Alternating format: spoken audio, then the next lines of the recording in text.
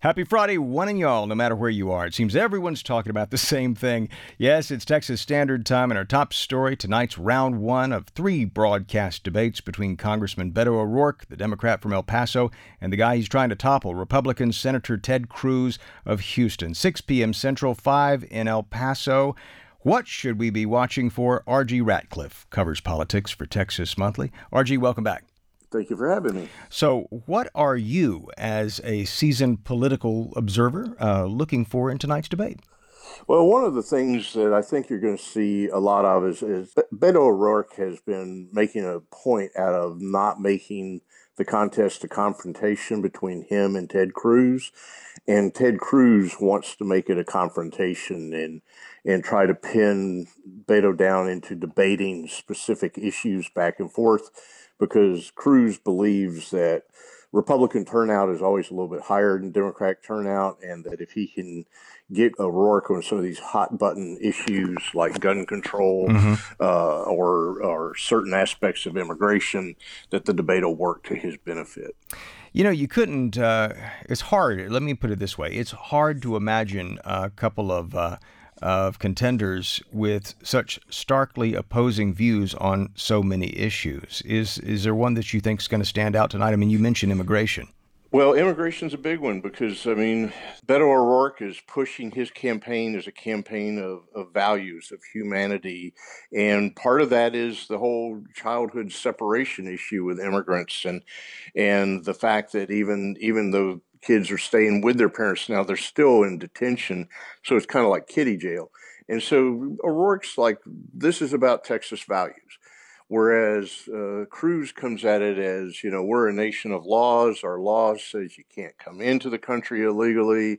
And he's also pushing this idea that, that immigration coming in illegally or without documentation is a crime.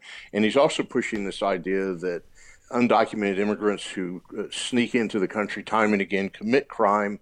And he focuses on a case of a woman named Kate Steinle out in San Francisco, who was accidentally shot by a man who had come into the country illegally for like 5 times, and had actually been convicted in Eagle Pass, Texas, not long before this. But he found a gun and it discharged, and the bullet ricocheted and hit her and split her heart. So, but that was in San Francisco. There really hadn't been any cases in Texas. So that's kind of what the stark difference there is going to be, that, you know, Republicans want to crack down on immigration and Democrats want to reform immigration and treat immigrants humanely.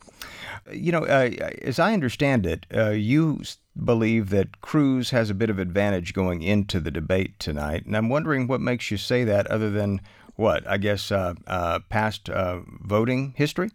Well, no, it's not so much voting history. His advantage is that, both of them are very long-winded on the campaign trail. And so you're going to, I looked it up, and there was one, Cruz was asked last weekend about criticism of his handling of Harvey, and he gave like a 3.5-minute answer. And Beto O'Rourke's famous defense of NFL players taking a knee is like 3.5 minutes long, and they're going to be limited to 60 to 90 seconds today.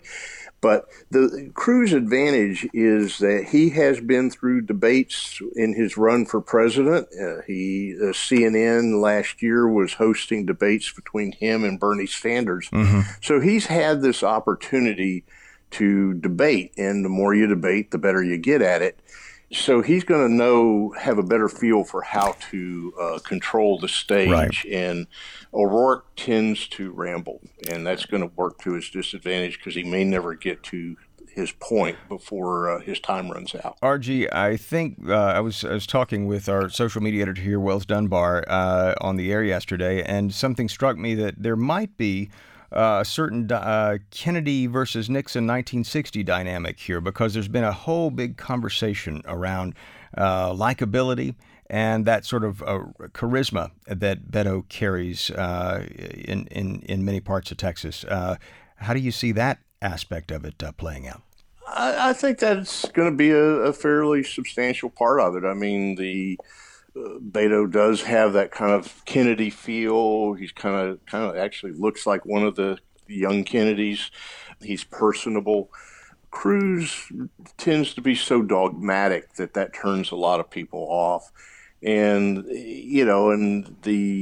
it's just he's got a little bit of a squeak in his voice. And of course, he occasionally gets compared to Grandpa on the old TV show, The Munsters, in terms of appearance. Oh, man. So all those kind of things kind of work against him. The thing about it is that at the same time, Cruz's issues tend to resonate with hardcore Republicans, and they're not looking for personality. So you're going to all debates tend to be pep rallies, where people that tune in most of the time have already made up their mind who they want to support. Mm-hmm. This one's unusual in the sense that this race is creating more excitement than we've seen at this point in an election in years. And so I do think that you're going to have a lot of Texans who don't normally tune into politics paying attention to this one.